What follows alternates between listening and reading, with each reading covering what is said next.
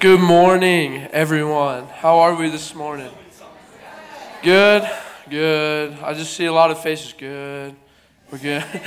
Guys, my name is Hayden Woods. I'm an intern here at New Life Manitou, and it is so awesome to see you all here. So today we are going to be reading scripture out of 1 Samuel 8, 1 through 9, and 19 through 22. When Samuel grew old, he appointed his sons as Israel's leaders. The name of his firstborn was Joel, and the name of his second was Abijah. And they served at Beersheba. But his sons did not follow his ways. They turned aside after dishonest gain and accepted bribes and perverted justice. So for all the elders of Israel gathered together and came to Samuel at Ramah. They said to him, "You are old." Can everybody say it with me? You are old. Like, could you imagine saying that to your parents? Like, you're old. But, sorry, I just wanted to get that out. Because I was thinking that, like, if I said that, I would probably be dead. So, God is so good. So, you are old, and your sons do not follow your ways. Now appoint a king to lead us, such as all the other nations have. But what they said was, "Give us a king to lead us." This displeased Samuel. So he prayed to the Lord, and the Lord told him, "Listen to all that the people are saying to you. It is not you they have rejected, but they have rejected me as their king, as they have done from the day I brought them up out of Egypt until this day, forsaking me and serving other gods. So they are doing it unto you. Now listen to them, but warn them solemnly, and let them know what the king who will reign over them will claim all his rights." But the people refused to listen to Samuel. "No," they said, "we want a king over us. Then we will be like all the other nations, with a king to lead us and go before us and fight our battles." When Samuel heard all that the people said, he repeated it before the Lord. The Lord answered, "Listen to them and give them a king." Let's pray this morning. Lord, we pray that the quality of our life will be lived for you, that we will, Lord, take warnings when we need to take them from you. We will be encouraged when we need to be encouraged by you, and we will see things, Father, as you see them. Lord, we pray these things in your name, Father, Son, and Holy Spirit, and God's people shouted, Amen. Amen. Well, everyone, this sermon reminds me of something. We're going to be talking about Saul today.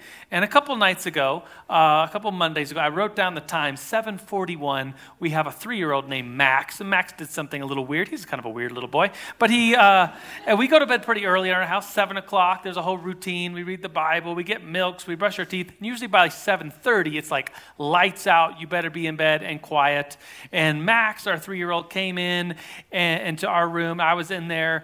And instead of just scream out, like, "Get back in that bed!" And I hear like feet running and they get back in bed. But Max came in and looked at me and it's like, he's got something important to say. So I said, "What is it, Max?" And he looked at me and said, "Dad, I know who the bad guy is." Okay? It's King Saul. And he turned around and he went back to bed and fell asleep. And I thought, what a weird little pastor's kid. Like this little, and is he right? Is Saul the bad guy?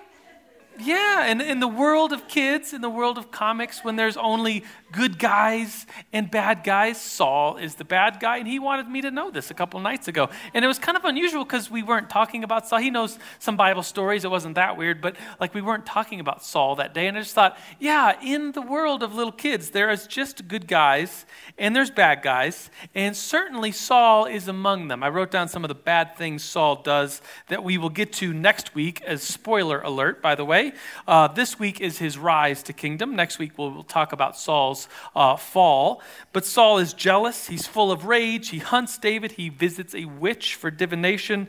He does not keep his own word. He does not obey God. He is not that good of a guy. But Today, we're going to talk about all the good things Saul does. He's known as someone who the Spirit of the Lord comes upon. He is known as a prophet. He is known as a great leader, someone who is following after God, someone who is humble. He rises to power on this wave of he's doing really good. And we think about Saul and he's like, oh, it's kind of oversimplified to just say, oh, he's totally a good guy. It would be, totally bad guy. It would be like saying that David, I mean, any kid would know. What would a kid say? Is David a good guy or is King David a bad guy? He's a good guy, of course. But if we were to line up some of the bad things that David did and weighed them against the bad things Saul did, it's like, you guys are both pretty bad guys. Like, you've messed up pretty royally. And the difference, once again, a spoiler alert for later in this sermon and a big spoiler alert for next week, is that when we mess up, which is all of us, we mess up, I think the big difference between David and Saul is that David is quick to say he is sorry, and Saul is very quick to make excuses. So this morning I have 3 points for you, 1, 2, and 3. The first one is a warning for all of us. There's a warning here as we look at this scripture and we look at Saul's life and Samuel anointing him king. Then we're going to look at something very encouraging for all of us. And then we're going to look at kind of a big picture of how God sees us. So points 1, 2, and 3, a warning, an encouragement, and viewing things how God sees us. Cool beans? Cool beans. So first we have to get into this story where the people want a king, and they want a king for all the wrong reasons. They want a king because they want to be like everybody else. I'm going to do a quick sermon illustration for you. It's I'm going to go through the history of Genesis all the way up until where we are for Samuel in like 3 minutes. Are you ready for this?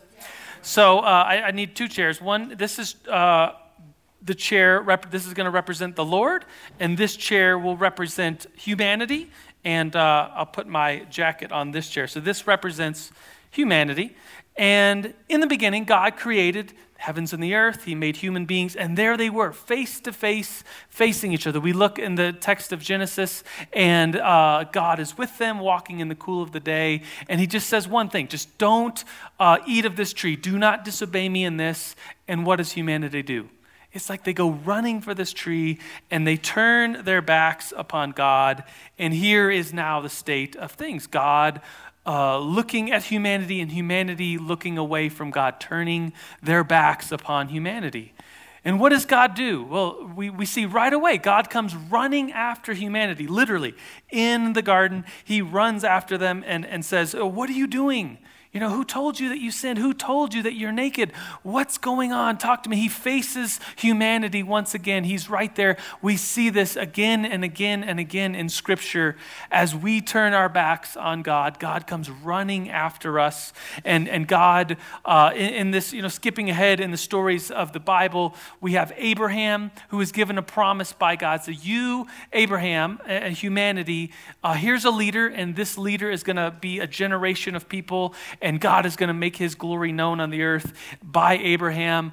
You and your wife, Abraham, are going to give birth, and this is going to be the next generation of the Lord's work. And what does Abraham do?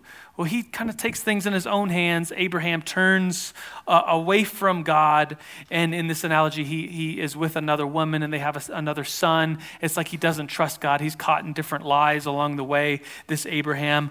But Abraham is still blessed. And so what does God do? God runs after humanity in this analogy, and God faces Abraham and sees and pulls from Abraham. He says, I'm going to bless your other son, but you are going to have a son with Sarah, and that is Isaac. And then Isaac has Jacob. Jacob turns his name into Israel. Israel has 12 sons. One of those sons is Joseph, who brings the people of God to Egypt for food and has them there. And then Moses, this great leader, brings the people out of Egypt, out of slavery, and it's this wonderful thing. The Red Sea is crossed. Everyone should be rejoicing. But it's like as soon as things get back to real life after they get out of slavery, what do the people do? They grumble. They complain. They're like, oh, wasn't there good food in Egypt? He said, who can't do? You were slaves in Egypt, and now you're free. And so the people turn their backs upon God and his ways, and they grumble against God. And what does God do? Well, in this story, to be reminded of the word Brett shared, God continuously loves us and comes after us. God puts himself in front of humanity once again, as he always does, and leads people by Moses and then Joshua. And then this set of judges, we have very famous judges like Deborah, a woman, Gideon and Samson. And these people are not kings, they are leaders who lead the people of Israel to God in times of testing. And the very last, we can consider the very last judge of Israel, do you know who it is? It's Samuel, and that's where the story leaves us, where people come up to Samuel and say, Samuel, we don't want God as our king anymore. We want our own king, a human king, not you, God, king. And so here is where we are at in the story. 1 Samuel chapter 8, the people do not want God anymore, and so here we are. Good analogy? What did that take? 2 minutes? 3 minutes? Thank you. All right, we'll put these chairs back, put my jacket back on. I feel naked without it. I don't think I've ever preached without it. But here we are. 1 Samuel chapter 8. The point, if you're going to write down points, is the reason why the people want a king. Point 1 is this: don't be like everyone else. Trust in God. Don't be like everyone else. Trust in God. The people want a king because everyone else has one. I'm sure you've heard the saying, maybe by a parent, maybe by a teacher, if so-and-so was to jump off the bridge, would you jump off the bridge? And the only good response to that is, no, I don't need to be like everyone else. You could ask about, well, how high is the bridge? Is it fun to swim down there? Are people fishing off the bridge? You could ask all these silly questions, but really the answer you need to give in your heart is, no, I don't need to be like everyone else. But culture, society, the world we live in, it is like a torrent river running down a steep valley. And if you mess around with it, if you go swimming, if you go wading out into this river, you will certainly be swept along with self-consuming thoughts of pride and pleasure now and self-love and the game of keeping up with the Joneses and jealousy and social obligation. And it is that way for Israel. They, like every other nation, want a king, and they want it because everyone else has it. I think about this scene in the movie. I have kids, so I watch kids' movies. WALL-E, it came out a couple of years ago, more than 10 actually, so spoiler alert. Humanity is living up in this space station, and it's this horrible scene. It's like funny, but it's like, oh gosh, this really is humanity. You know what I'm talking about if you've seen the movie. It's everyone's riding around in these like hover wheelchairs because everyone is quite large because they're always eating and drinking and going from one thing to the next and having all this fun. And then an announcement on the loudspeaker comes on and says, try blue. It's the new red. And people are like, oh, they push a button and their clothes automatically turn blue. And it's like, wow, he's got the new blue. I need the new blue. And it's like everybody is like, isn't that so sad? Like, isn't that us? We all see something that someone, and it's just like, we all have to have it. We all have to do it. Here is Israel wanting a king. Eugene Peterson puts it this way. Eugene Peterson, he translated the Message paraphrase of the Bible. He's written pastoral books. He wrote a commentary on 1 Samuel, which I have been studying. So if you want to know what I'm going to say next week, go get that commentary, read it, and you'll be you could just come and preach the sermon. But Eugene Peterson, a man I respect, said it this way, and I'll read it a couple times. It's a hard sentence to get. He says, the sanctuary where God was worshipped, comma, not a palace where a king was enthroned, was the visible symbol of government in Israel. This is how it was supposed to be. The sanctuary where God was worshipped, and not a palace where a king was enthroned, was the visible symbol of the government in Israel. And this is very different than every other ancient government in the ancient world at the time. The people had problems. Israel had problems. They had big bad guys around them, and they had the wars. And they thought, oh, we don't need God to answer those problems. What we need is a king. We don't need God as a king anymore. We want a king because everyone else has a king. And Samuel is attacked personally. Where's Hayden? He read this passage. And people come up to the elders' forum, and they come up to him and they say, you're old and your sons stink. We want a king. Listen to the words. So all the elders of Israel gathered together and came to Samuel at Ramah. They said to him, "You are old, and your sons do not follow your ways. Now appoint us a king to lead us, such as all the other nations have." Let this be a warning for us that it is very easy to especially come into a time of testing or problems and not trust in the Lord, but trust in how everyone else would handle the situation. We need to be warned. I need to be warned. We need to trust in God. Moving on, I think I have the next passage to read here is the one where God speaks to Saul, because what Saul realizes, imagine being hurt by those words. A bunch of leaders come to you and say, you're old and your kids stink and we don't like you. We want something else, a whole different way. And the Lord comes, and the Lord is going to speak to Samuel. And he says this, the Lord told him, "Listen to all that the people are saying to you." So this is the Lord speaking to the Lord speaking to Samuel, comforting him and saying, "Listen to what they're saying to you. It is not you they have rejected, but they have rejected me as their king, as they have done from the day I brought them out of Egypt until this day, forsaking me and serving other gods, so they are doing to you." It's this image of people and humanity always turning our backs upon God every chance we get. And what does God do? Well, he comes to us again and again. And God will ultimately give these people, Israel, a king, because that's really, they keep asking, they want it, they're begging, they don't want God as their king. And so God, in his mercy, gives them what they want. God tells Samuel that it's not you, Samuel, they're rejecting, it's me. It's a pretty deep warning for all of us here. The next point is encouraging, so I'll lighten the mood here, and with a Seinfeld reference. Anybody Seinfeld fans? George Costanza says he invented the "it's not you, it's the me" routine when he's breaking up with some girl. He didn't invent that because it's right here in Scripture. The Lord tells Samuel, "It's not you, it's me, they're rejecting." Point number 2, moving right on. Surprise! You're chosen by God. This is good news. The first point was a warning, and it was a solemn warning, a sobering warning. This next point is good news. Surprise! You're chosen by God. We're going to look at Saul, this man. He's a good guy at the beginning, a very good guy, and he's chosen by God. And let this just ring for us in our own hearts that at any time God can choose us. God can bring us up from wherever we are. Here's the story. Chapter 9, verse 1, it first starts talking about Saul's dad. There was a Benjaminite, that's one of the tribes, a man of standing. This is his dad. A man of standing means he's prominent. He's an honored person, whose name was Kish, son of so-and-so and so-and-so. Verse 2 says Kish, that's Saul's dad, had a son named Saul. And he's going to be a good guy for quite a while here. Had Saul, a handsome young man, as handsome a young man as could be found anywhere in Israel, and he was a head taller than anyone else.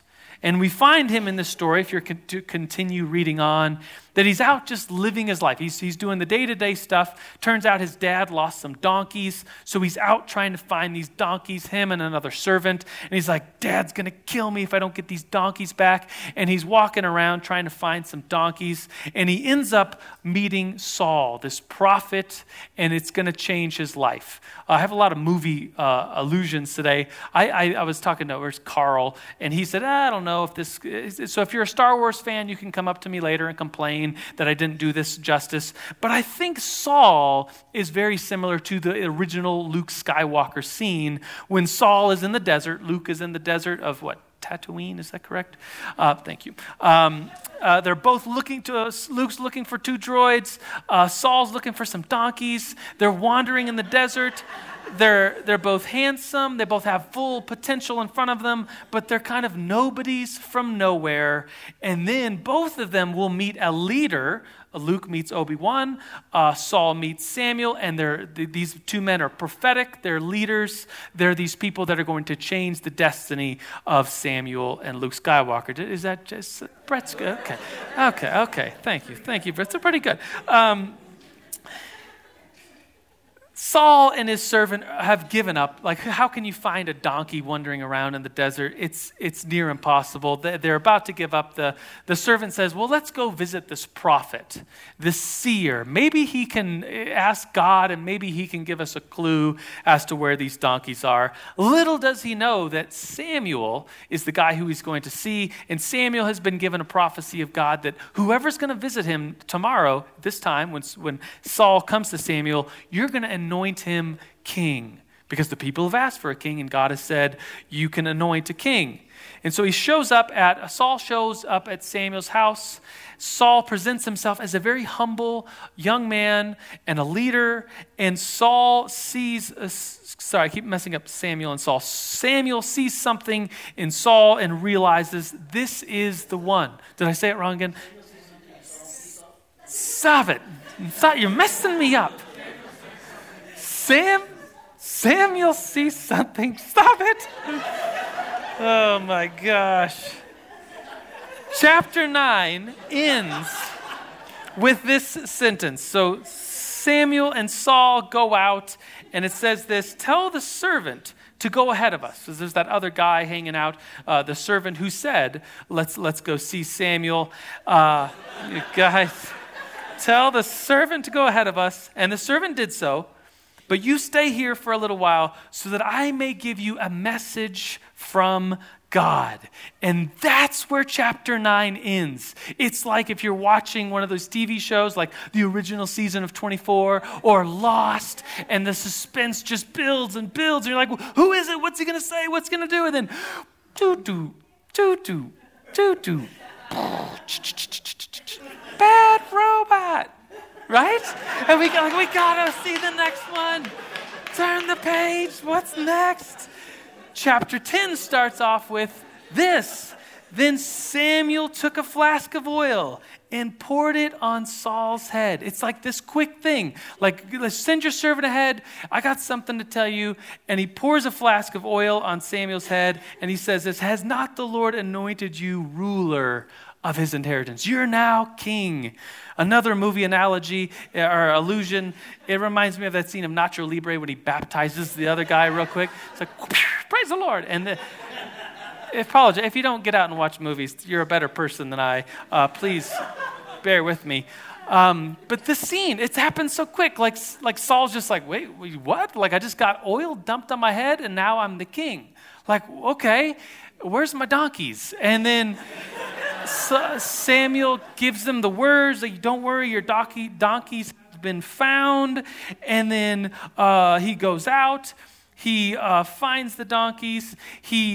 Samuel pulls all the elders together and all these people, and then in front of everyone says, I am going to cast lots for this king by whom I'm going to anoint. I don't really understand the lots thing, but he has all the tribes line up. Lots are cast from the Lord, and the tribe of Benjamin is chosen, and then the family line is chosen, and then Saul's dad is chosen, and then Saul is chosen as king over Israel in front of all of these elders who just went to Samuel and said, we want a king. Well, here he is. And then Samuel, they say, Saul is now king. Where is he? And I think Saul does another act of humility. Instead of being right there, ready to take and grab the throne and take power. You know where he is? Do you know the story?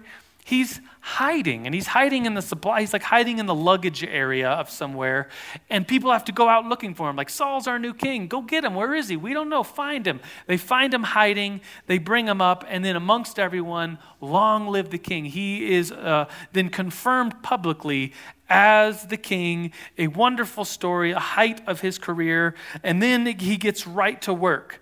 There's a city that needs help, a city that's called Jabesh, and this Saul uses to unite the clans, to unite the people, to unite the tribes of Israel. He says, this city in Israel needs help, Jabesh. Let's unite and go help them. And he has this really gruesome image. He cuts up a cow in half, and he says, if somebody doesn't come along and help and fight in this battle, I'm going to treat you like this cow that just got cut in half. Pretty gruesome. No one wants to do that. So people follow him. But then there's this like snippet of suspense in there that says that there were some people who despised his reign reign and said, should really Saul rule over us? So hold on to that little piece of suspense. And then we get to 1 Samuel 11:12 that says this. The people then said to Samuel, who was it that had asked, shall Saul reign over us? So here's these people. It's like this little suspense. Turn these men over to us that we may put them to death. So getting into the story, don't let me lose you here.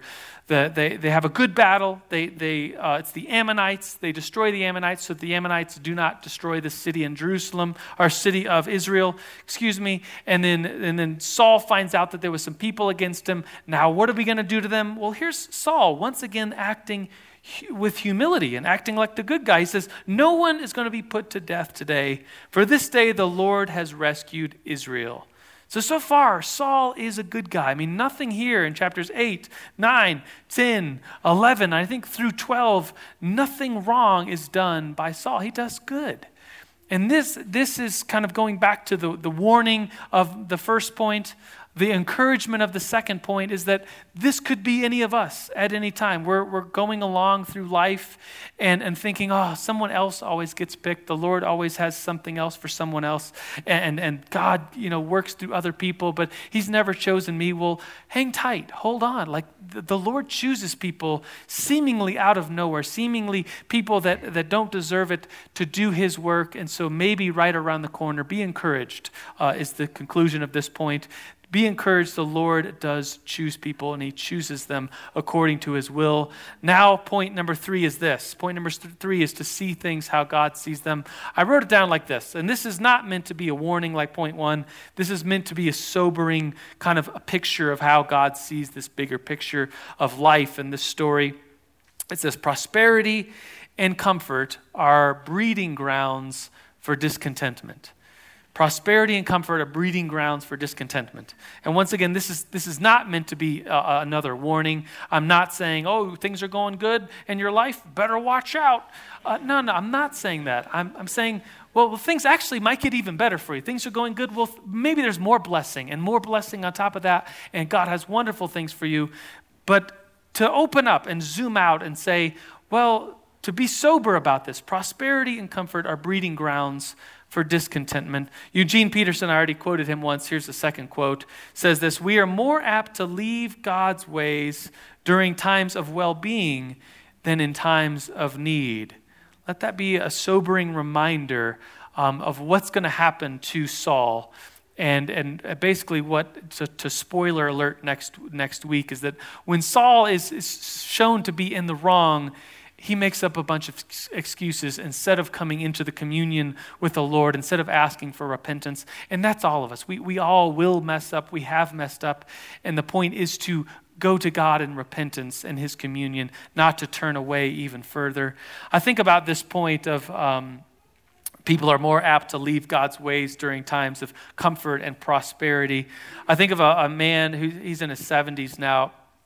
He immigrated here from Egypt when he was a young man, had gotten married. He moved here to raise his family, because in Egypt, if you're a Christian and he's a Christian, there's martyrdom, there's persecution. He could trace in his history, like back to the Middle Ages, like family after family. His great-grandpa was a Christian. His great-great-grandpa was a Christian. Some of them had been martyred. He knew the names. He could trace his history to the Middle Ages. And he said he moved here when he was a young man with his wife. They had a family. They had lots of kids. Now they have grandkids. And he told me the story that now, in this land of opportunity, in this land of prosperity and comfort that is the United States, a land far away from martyrdom and persecution, he said, not one of my children are following the Lord. Not one of my grandchildren are following the Lord. Think about the history and the legacy, generation and generation, persecution. People died for the cause of Jesus and the gospel in Egypt.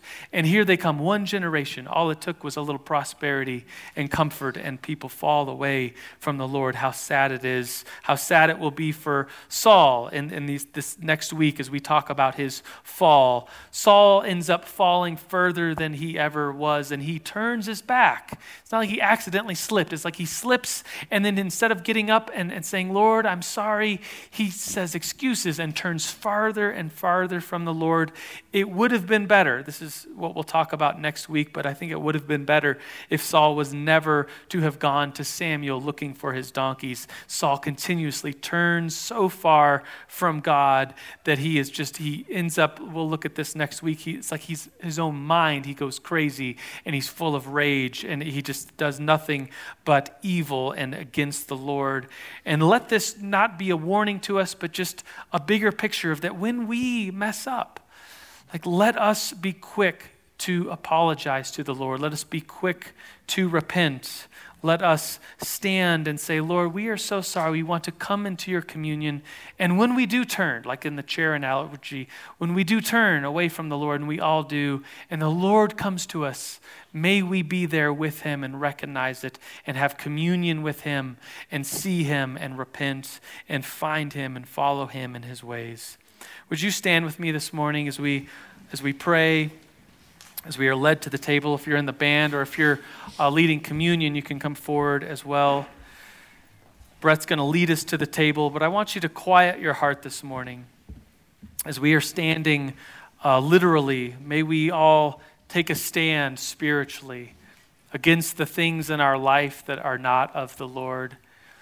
And Lord, where we have all fallen short, where we have all come to you and turned our backs on you, Lord, we pray that, Lord, you would forgive us, that as you continually offer yourself, your love, your mercy to us, that we would stand and face you and look full in your face. And where we need to, Lord, say sorry.